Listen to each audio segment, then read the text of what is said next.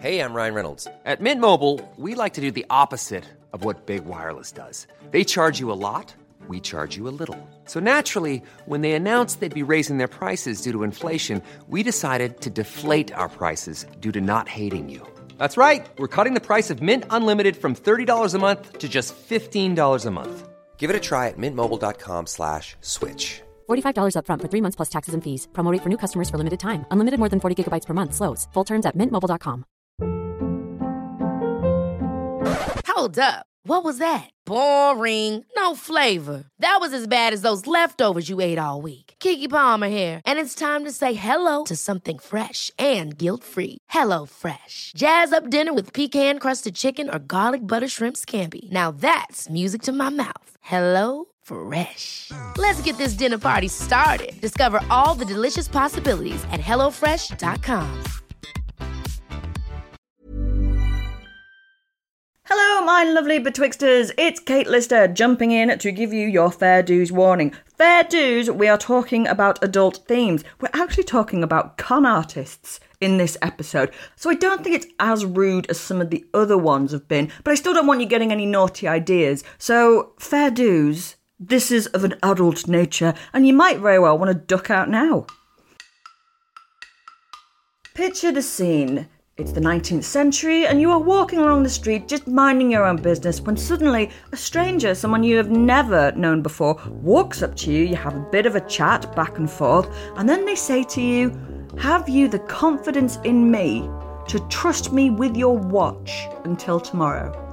Would you give it to them? Would you give them your watch? It may seem unlikely, and you may be listening to this and thinking, absolutely not, don't be ridiculous, but many Victorians did, and they never got their watches back.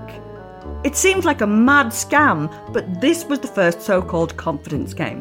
And today, betwixt the sheets, we're going to have a look behind the fast fingers and the quick minds of the con artists.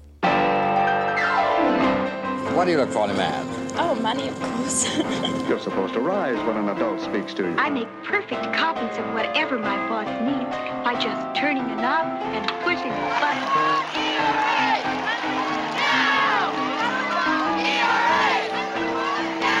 Yes, social courtesy does make a difference. Goodness, what beautiful diamonds. Goodness has nothing to do with it, dearie.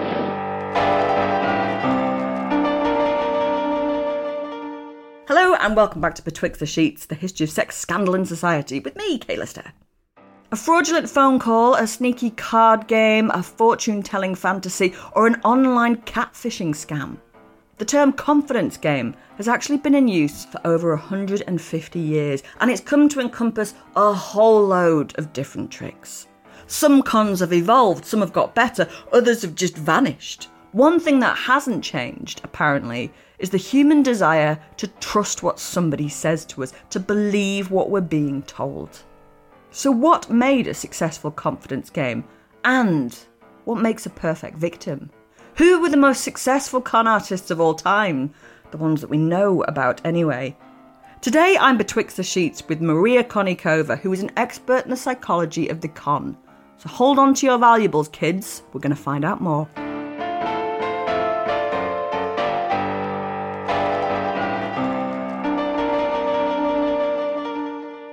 Hello and welcome to Maria Konnikova, author of The Confidence Game, Why We Fall For It Every Time. Thank you for joining me betwixt the sheets. Thanks so much for having me, Kate. I'm thrilled to be talking to you about this today because this is a really fascinating subject. The history of the of con artists. What brought you to this? I'm always fascinated when I talk to historians of sort of really niche subjects. Like, how did you end up there? Well, it is going to be a very non-academic story. So one evening I was watching a movie, and the movie I was watching was called The House of Games. I don't know if you've ever seen it, but it's this con movie, and David Mamet was the author. I believe he won a Pulitzer for the play, but I'm not sure. But it's the story of this very successful woman. She has a PhD in psychology. She just wrote a bestseller. Never trust a PhD. Never trust a PhD. But she's a clinical psychologist. So unlike me, you know, my psychology background is in doing studies and cognitive psychology. She is someone who actually sees patients and should know all about human nature. And she ends up in the middle of this very intricate long con.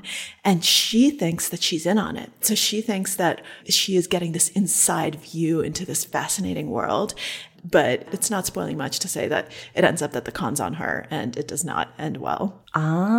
When the movie ended, I just had this kind of moment. I thought, wow, this is not how we usually see the victims of con artists, right? We don't usually see them as intelligent, successful people.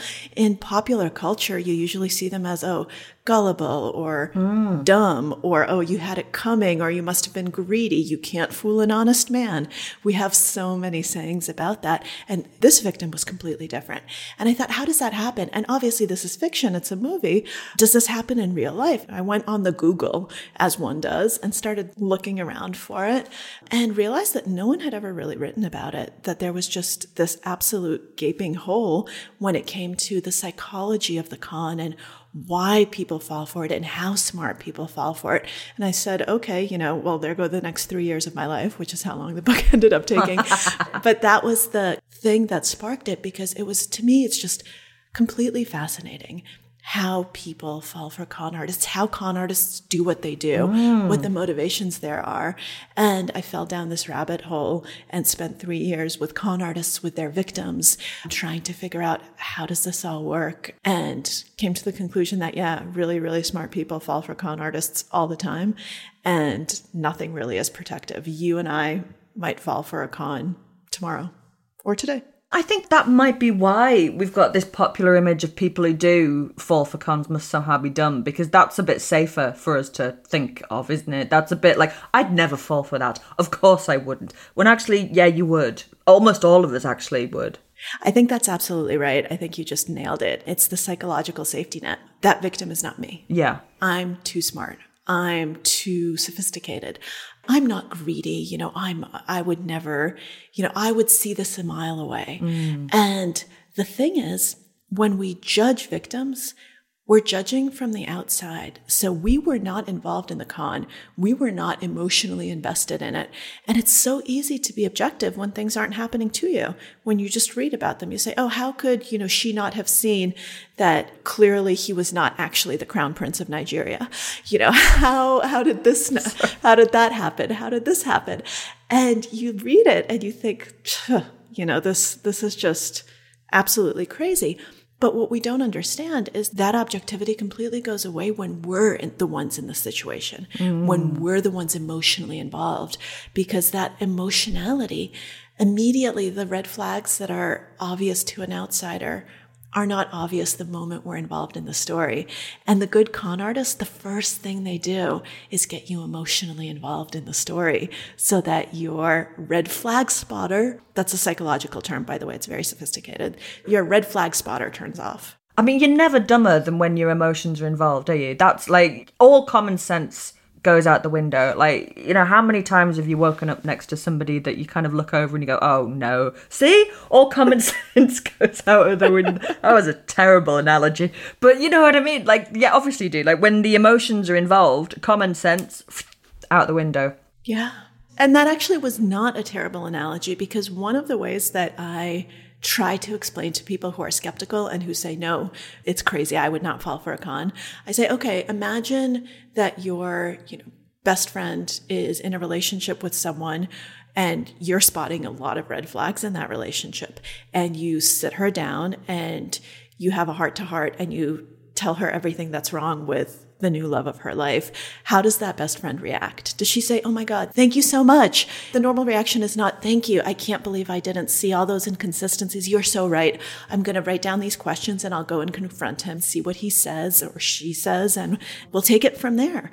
And all of a sudden they're out of the relationship. That never happens. That's like a myth. Instead, they say, I can't believe you're saying that. You just don't want me to be happy. I think that analogy is exactly on point, because that's what happens when you're in a relationship. And now we're not talking about romantic, although it could be, when you're in a relationship with a con artist, when you are in that story, in that narrative, you just don't want me to be happy.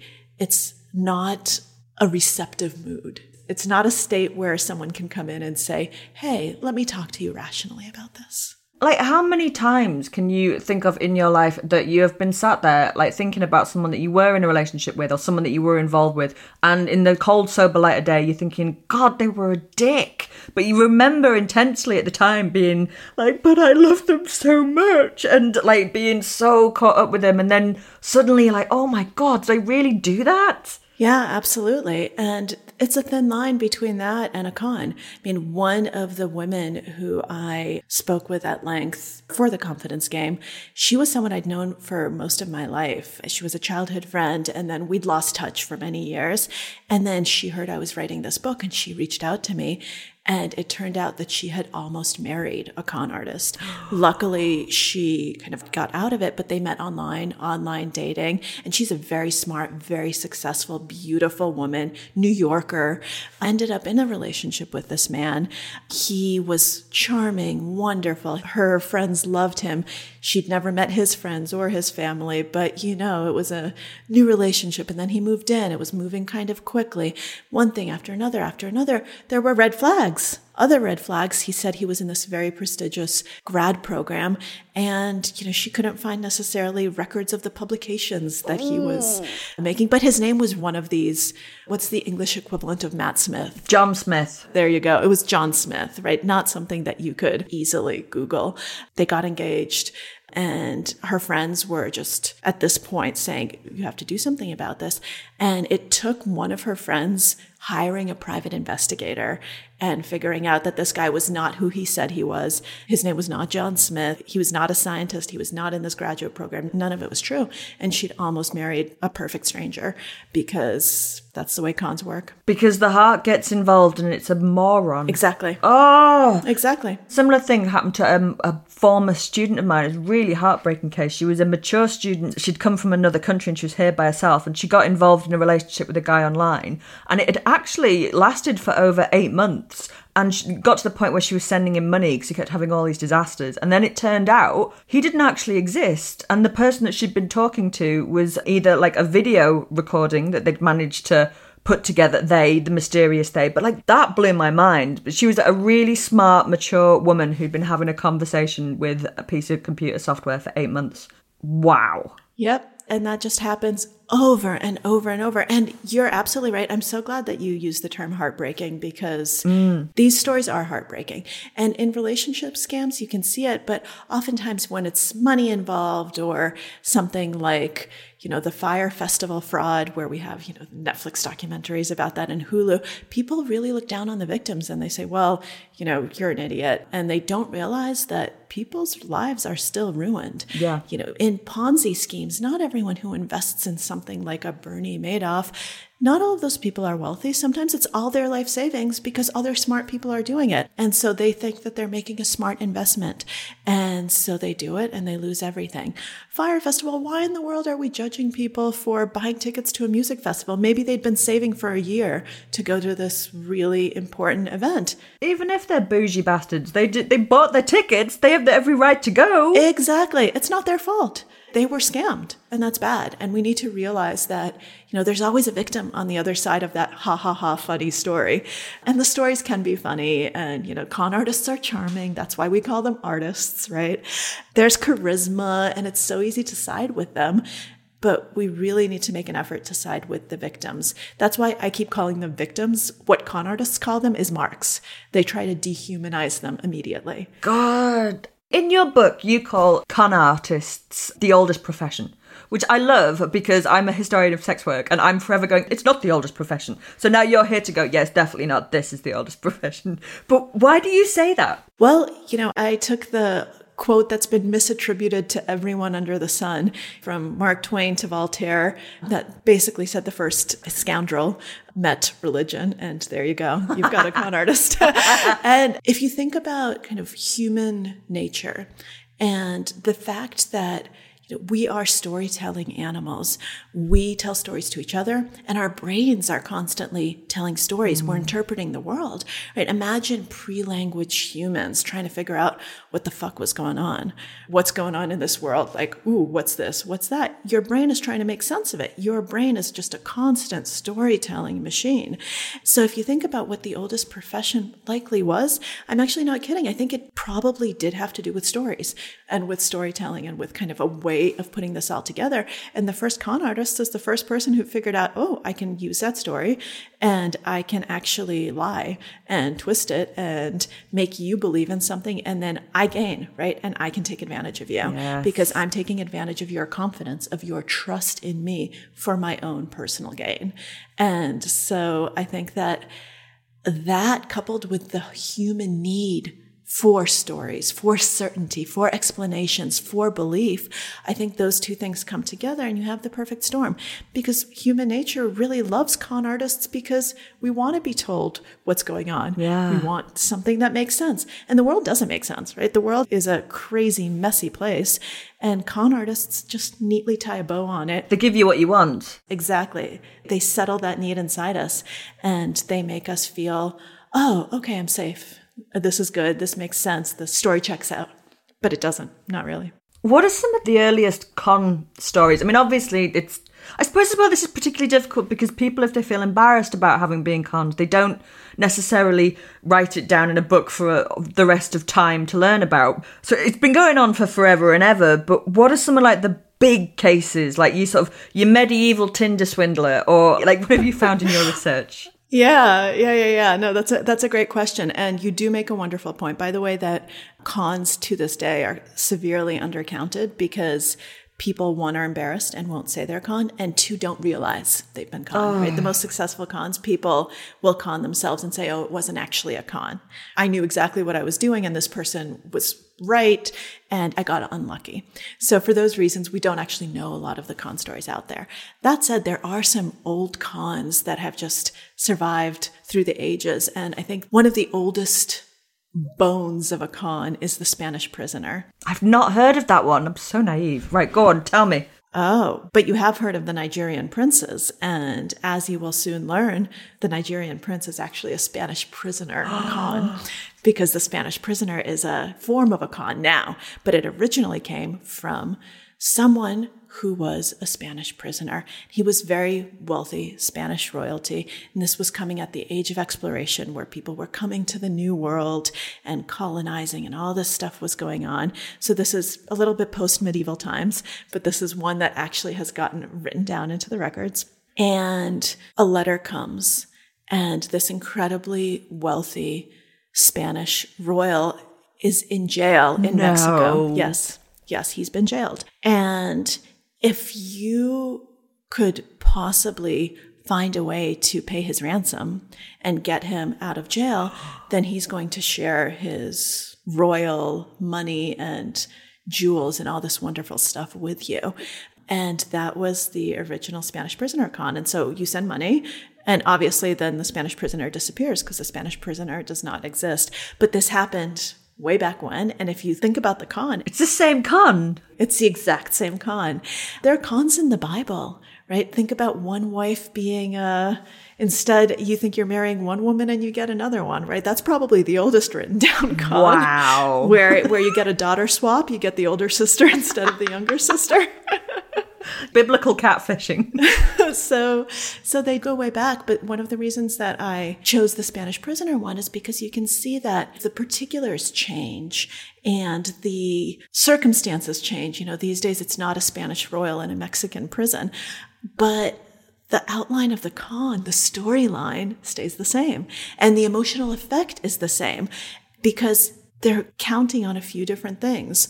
They're counting on the fact that, you know, you're a good person and you want to help, but also would be kind of nice to get a great return on your investment. So who was receiving these letters? Where would they be sent to? So many people. Even back then, you knew who was wealthy, you knew who had money, and you knew who'd be sympathetic and who'd want a Spanish prisoner released. A lot of aristocrats got them. If you were anywhere in the public eye, chances are somebody was going to try to con you, be it with a Spanish prisoner or with something else. I love the thought of it being like a running joke in the 16th century about like, oh, it's a Spanish prisoner again. Like the Nigerian prince is a punchline. Today, that's wild. I don't know if you recall, but in the book, I actually tried to trace the original Nigerian prince. Who was the original Nigerian prince? Back in the days of yellow journalism, when there were ads all over the newspapers, this wonderful ad appeared. And it was really just, it tore at the heartstrings. It was an open letter from a Nigerian prince to the United States. And it said, "Hello, dear Americans. I am a Nigerian prince, and I'm lonely. And I'm looking for a pen pal. And I don't want anything in return. I would love it if I could find new friends in this new country." And the newspapers were so touched by this that they actually printed the thing for free, which no one was doing, right? Like that's, yeah. So this letter was printed everywhere, and letters started coming in, and they kind of established a correspondence, and then they got a really odd request. And the request said, "All I want is friends, and I have all these jewels, but to me they're, simple baubles. I don't care about them. If you could send me an old pair of pants and $4, I'll send you these priceless jewels in return." And the old pair of pants, yeah, it's bizarre. It's those little details, the old pair of pants. And so, money and pants started flooding the mail, and then complaints started coming because they weren't getting any jewels in return. And so this was actually tracked down by good old postal fraud. Postal Service was very good at that even back then. It turns out that the Nigerian prince was a 12-year-old American boy who had this ingenious idea. Suddenly the old pants make a lot more sense. Exactly. And he was not prosecuted at the time because he was a 12-year-old. I don't know if that was the original, but that was the first one I could find when I dug through the historical records. I love the idea of indignant people in the 19th century writing to the post office going, "I have sent my knickers and $4 to a Nigerian prince, and I have had nothing in return." So I shouldn't laugh. No, but it's very funny. This one is very funny, I have to say. I think that the pants thing was probably a flaw in the plan there because, like, the $4, if you've got like 100 people to respond to you, then that's but now you've got 400 pairs of pants as well. This is true. It was a flaw in the plan. I mean, 12-year-olds, you can't trust them for anything. They're not very good at it. Wow. They're not very good at thinking ahead. No. I can't believe that con is that old. That's just amazing. I'd always sort of half thought that there might actually be a Nigerian prince in jail somewhere, sat there desperately sending out emails and just like, nobody cares. Nobody believes me. Everyone just keeps sending in pairs of pants. I'll be back with Maria after this.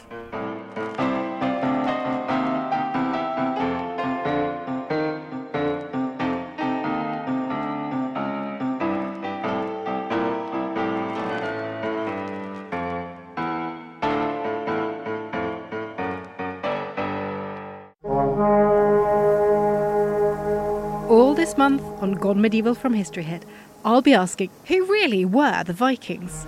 How did they become so successful in spreading across Northern Europe and beyond, from the late 8th to the 11th centuries? What are the stories we tell about them, and what legacy did they leave behind for us today?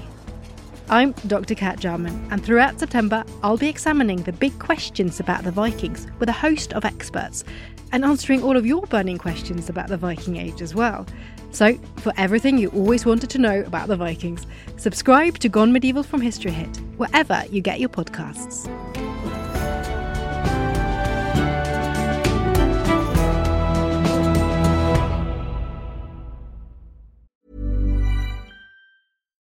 If you're looking for plump lips that last, you need to know about Juvederm lip fillers. With Juvederm Volbella XC and Juvederm Ultra XC, your lip look, whether it's subtle or bold, can last up to 1 full year with optimal treatment and no additional maintenance. Find a licensed specialist and see if it's right for you at Juvederm.com today. That's JUVEDERM.com.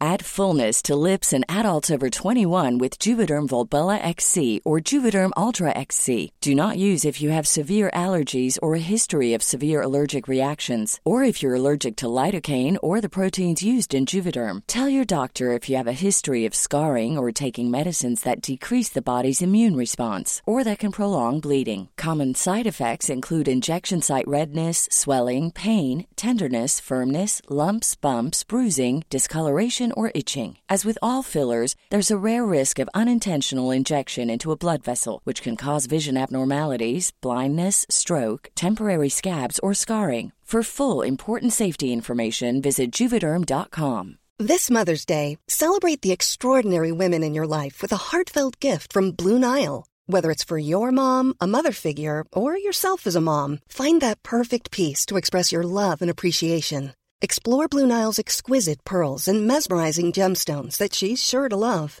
Enjoy fast shipping options like guaranteed free shipping and returns. Make this Mother's Day unforgettable with a piece from Blue Nile. Right now, get up to 50% off at BlueNile.com. That's BlueNile.com. Ever catch yourself eating the same flavorless dinner 3 days in a row? Dreaming of something better? Well, HelloFresh is your guilt-free dream come true, baby. It's me, Keke Palmer. Let's wake up those taste buds with hot, juicy pecan-crusted chicken or garlic butter shrimp scampi. Hello Fresh. Stop dreaming of all the delicious possibilities and dig in at HelloFresh.com. Let's get this dinner party started.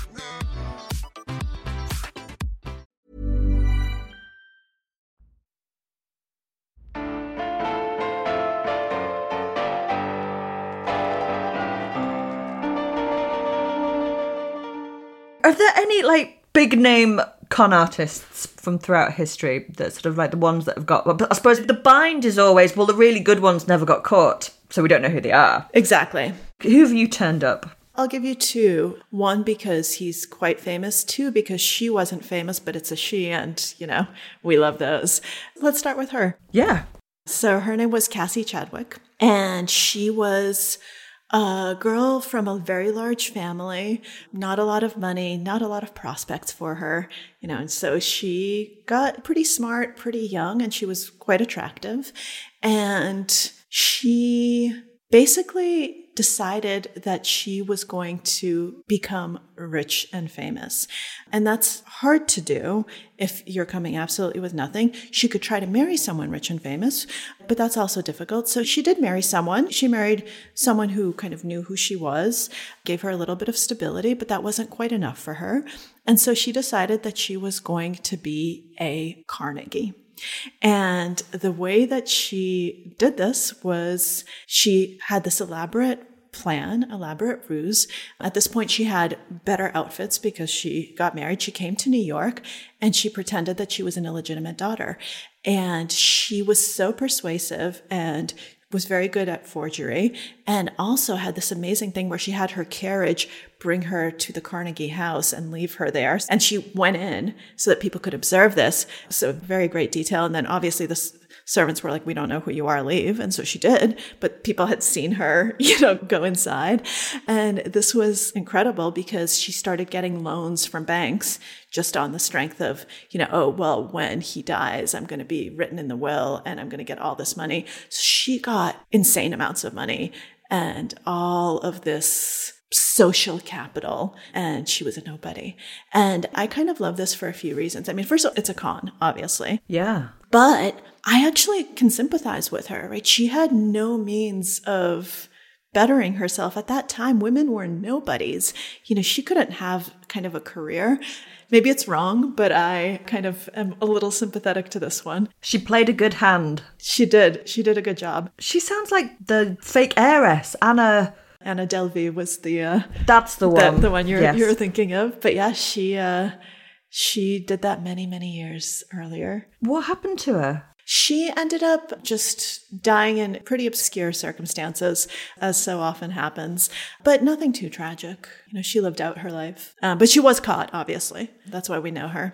So the other one, who is one of, I think, the most famous con artists, at least in my mind, of the 20th century, of the early part of it, in the late 19th, I guess that's when he started, was a man named Victor Lustig, or Count Lustig. He's not actually a count, yes, but he styled himself as a count and said he was a count. He was someone who was just very savvy, very sleek, and managed to do things like sell the Eiffel Tower, not once, but twice, to different sets of investors for scrap metal. No. And the first set of investors was so embarrassed that this never got out. So he was able to do the con a second time and resell the Eiffel Tower and somehow convince them that he had rights to, scrap it for metal and all this stuff. So he did that twice, which I think is in itself just claim to fame. And then he was in the United States, and two things stand out. One, he conned Al Capone, which I think that's some mad skills there. Kind of amazing. Do you want to hear the Al Capone con? Yes, I do. So he got a meeting with Al Capone, and Al Capone took the meeting because Lustig had quite the reputation at that time. And he said that he had a really great investment idea and, would Al Capone like to give him money? And Capone said, well, how big of an idiot are you? You know who I am. And so he gave him the money, and Lustig took the money, put it in a safety deposit box, and just went away for a few weeks, just went to travel.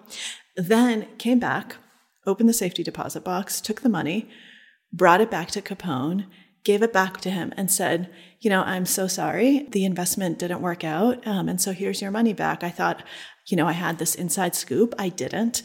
And so here you go. And Capone was absolutely floored. He said, well, I know you're a con artist. I know your reputation. So I was expecting that either you'd con someone else and I'd get a huge return, or you'd disappear with my money and I'd get zero. But what I did not expect is that you were an actually honest man. By God, you're honest, and you gave me my money back as a token of my appreciation for your honesty. Here's money. And he gave him a bunch of cash, which was the con all along. I think that that's such a brilliant play on psychology. What happened to him in the end? What was his story? I don't know what happened to him in the end, but he did wind up in jail in a small town in Texas, I believe, for selling money boxes, which are boxes that print cash.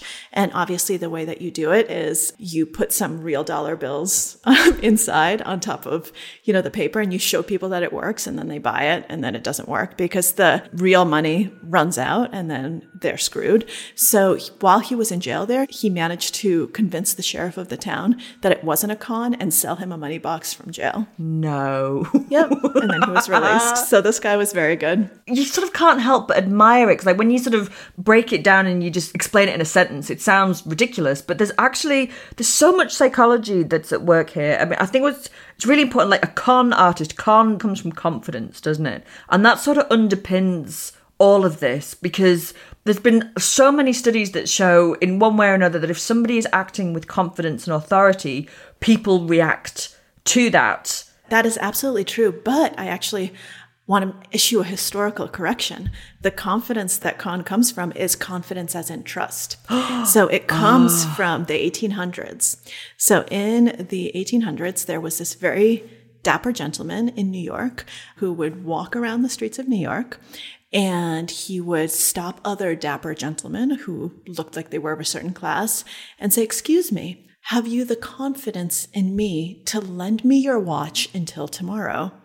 So, they were taken aback, and it was a very strange request. And yet, think about, 1800s social code, gentleman's honor, gentlemen know gentlemen. And so they would often just give him their watch because social norms. Exactly, social norms.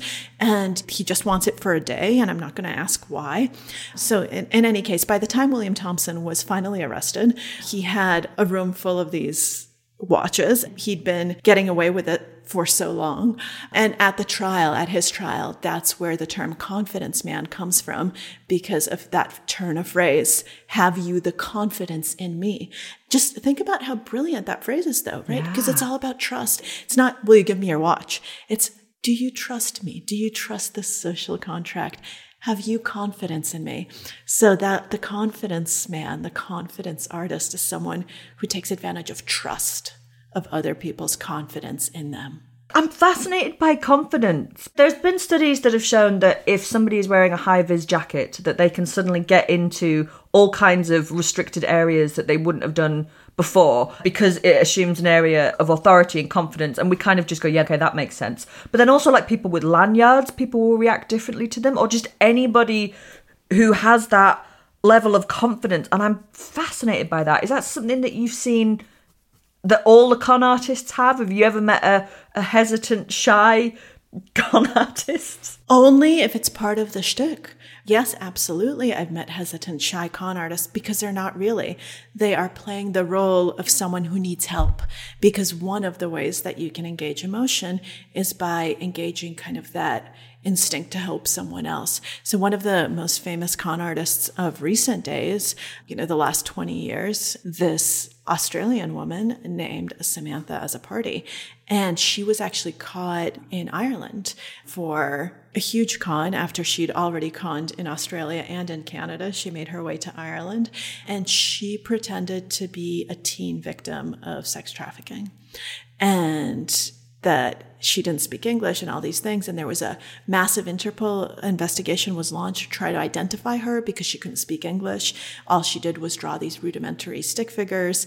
And it was clear that she'd been traumatized. And, the Garda ended up spending just enormous sums of money to try to figure out who she was. And then one of her family members who she'd been staying with in Ireland saw her and said, oh my God, that is not a 13-year-old victim. This is my niece, whose name is Samantha. Did she get money for that? No, attention. She did it over and over and over.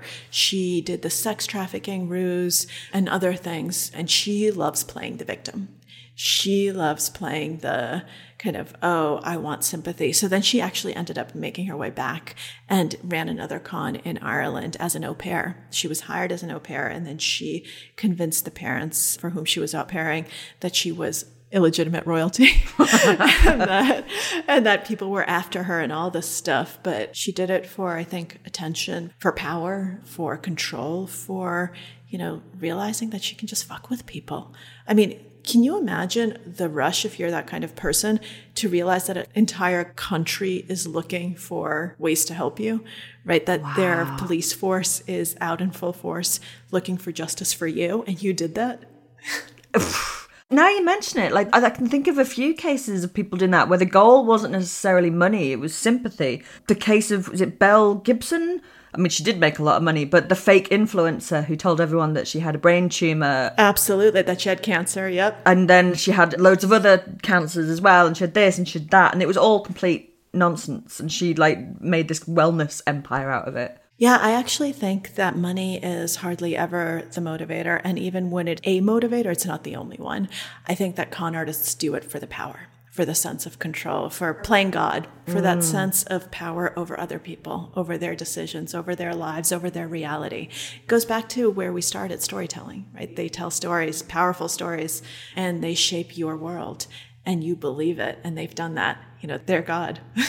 It's not always about money, but I mean, some of the con artists, they can get so elaborate, and kind of one of the things that, you think, yes, we need to sort of give the victims a bit of a break, and anyone can fall for this. But when it comes to the perpetrators themselves, you're often kind of left with this, how the hell could you do that?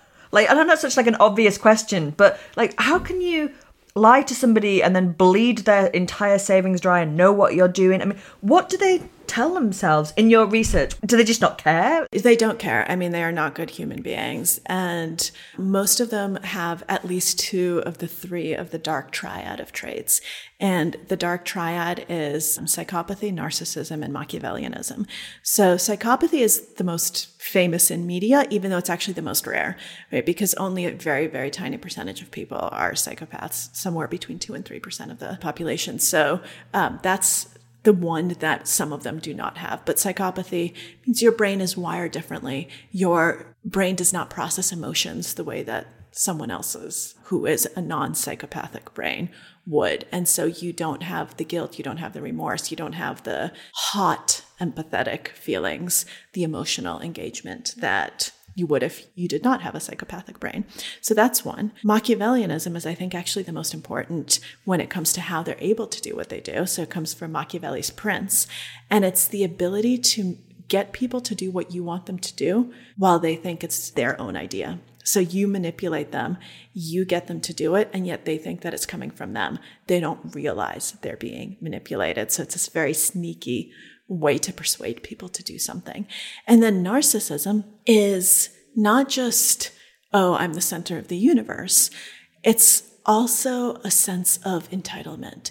It's a sense of, I deserve this. So I'm not doing anything wrong. I'm just taking what I deserve. I am not wrong for taking this person's money. If they're stupid enough to give it to me, then I deserve it more than they do. I'm not wrong for stealing this person's identity, because if they're foolish enough to make it easy to steal, then I deserve it more. I deserve these credentials. I deserve this. I deserve. And that's one of the ways that they can justify it all, because they didn't do anything wrong. They're just righting the world. The world is wrong. They're right. And the ability to lie. Like, we all lie a bit. Like, little lies I'm okay with. Like, a little lie, like, yes, I paid the bill, or no, that wasn't that expensive, or yes, I'm definitely on birth control. Little lies, they're fine like that. But, like, the really big... That's terrible. I don't do that one. But, like, the really big lies... And they're so convoluted. Yeah. I would not be able to keep that many plates spinning in the air. I don't think most people can. And that's kind of that combination of the dark triad enables you to do that. Machiavellianism and narcissism, because you're lying to the world, but you're shifting reality enough that it feels natural to you and you don't feel remorse. You do not think you're wrong. And so that's how you're able to do it. But one of the reasons why I say that I don't think it's about money, is because of this lying aspect. A lot of times, like if you're an imposter, you have to craft a new identity. It's difficult. It's a lot of work. It's not like, oh, this is an easy way to get some cash. It's hard work. And it's taxing cognitively, and it's just exhausting. And most of these people, if you're smart enough to do that, you could make more money in an easier way. God, yeah. So there's something in the deception itself that they get off on. I hate making comparisons to drug addiction, but I do think that there is a little bit of an addictive element to this, because of all the con artists that I've either met or studied, basically nobody goes straight, even if they're offered the opportunity, because the allure of the con is too much. A great example of why it's not about money is this historical con, Ferdinand Waldo de Mara, who died about, 30 years ago now. And he was known as the Great Imposter. And he, over multiple decades, he impersonated I don't know how many people, dozens and dozens of people, including things like pretending to be a surgeon and actually being hired as a surgeon and performing surgery after having been dropped out of high school. So this was someone who literally played God. He committed to that, didn't he? Oh, yes, he definitely did. And he kept getting unmasked and then doing it again.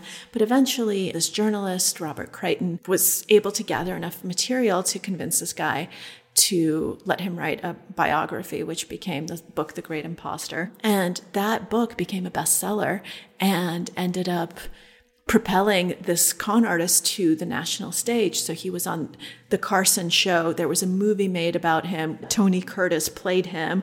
He became the star, and he got tons of legitimate job offers and money.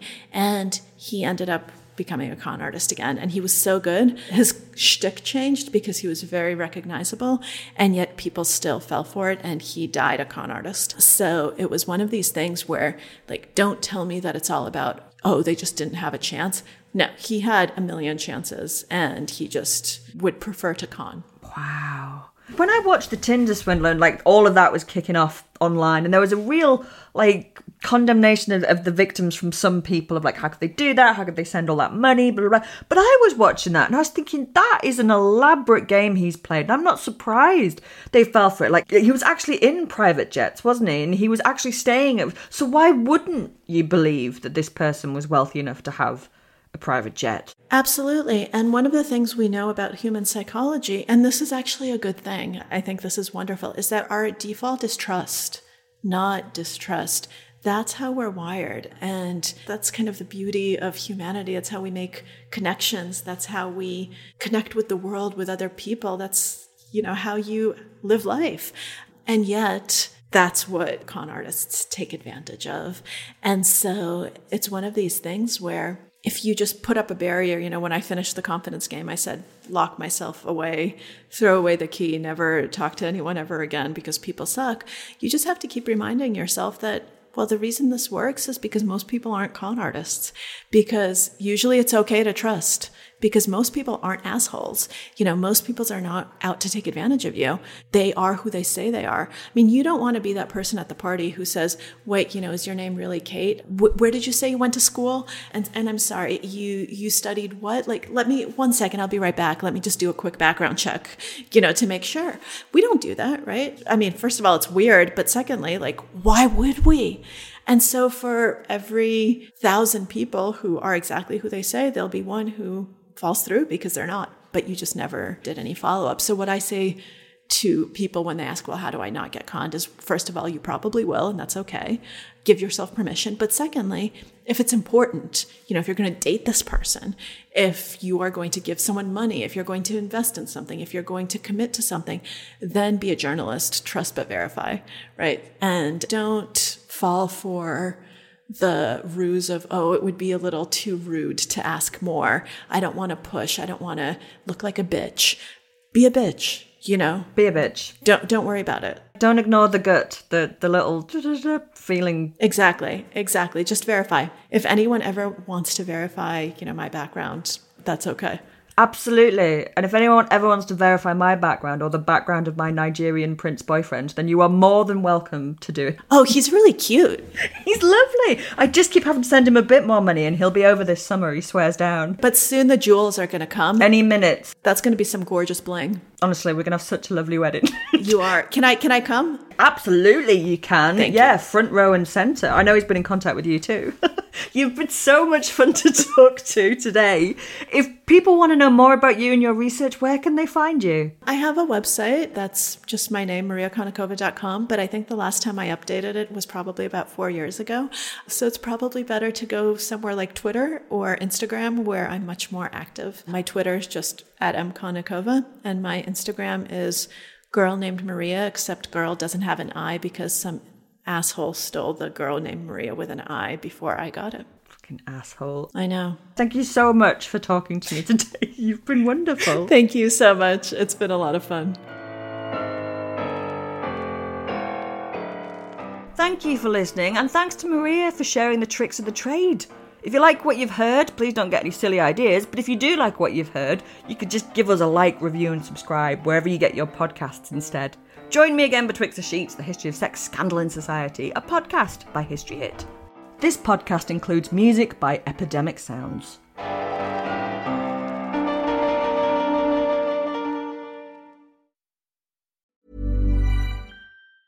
Ever catch yourself eating the same flavorless dinner 3 days in a row?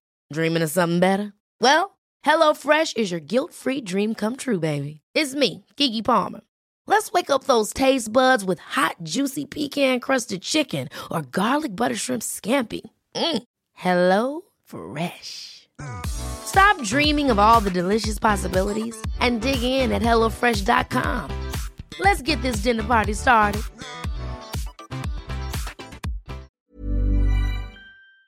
Thank you for listening to this episode of Betwixt the Sheets. Please follow the show wherever you get your podcasts. It really helps us and you'll be doing us a big favour. Don't forget, you can also listen to all these podcasts ad-free and watch hundreds of documentaries when you subscribe at historyhit.com/subscribe. As a special gift, you can get your first 3 months for just £1 a month when you use the code BETWIXT at checkout.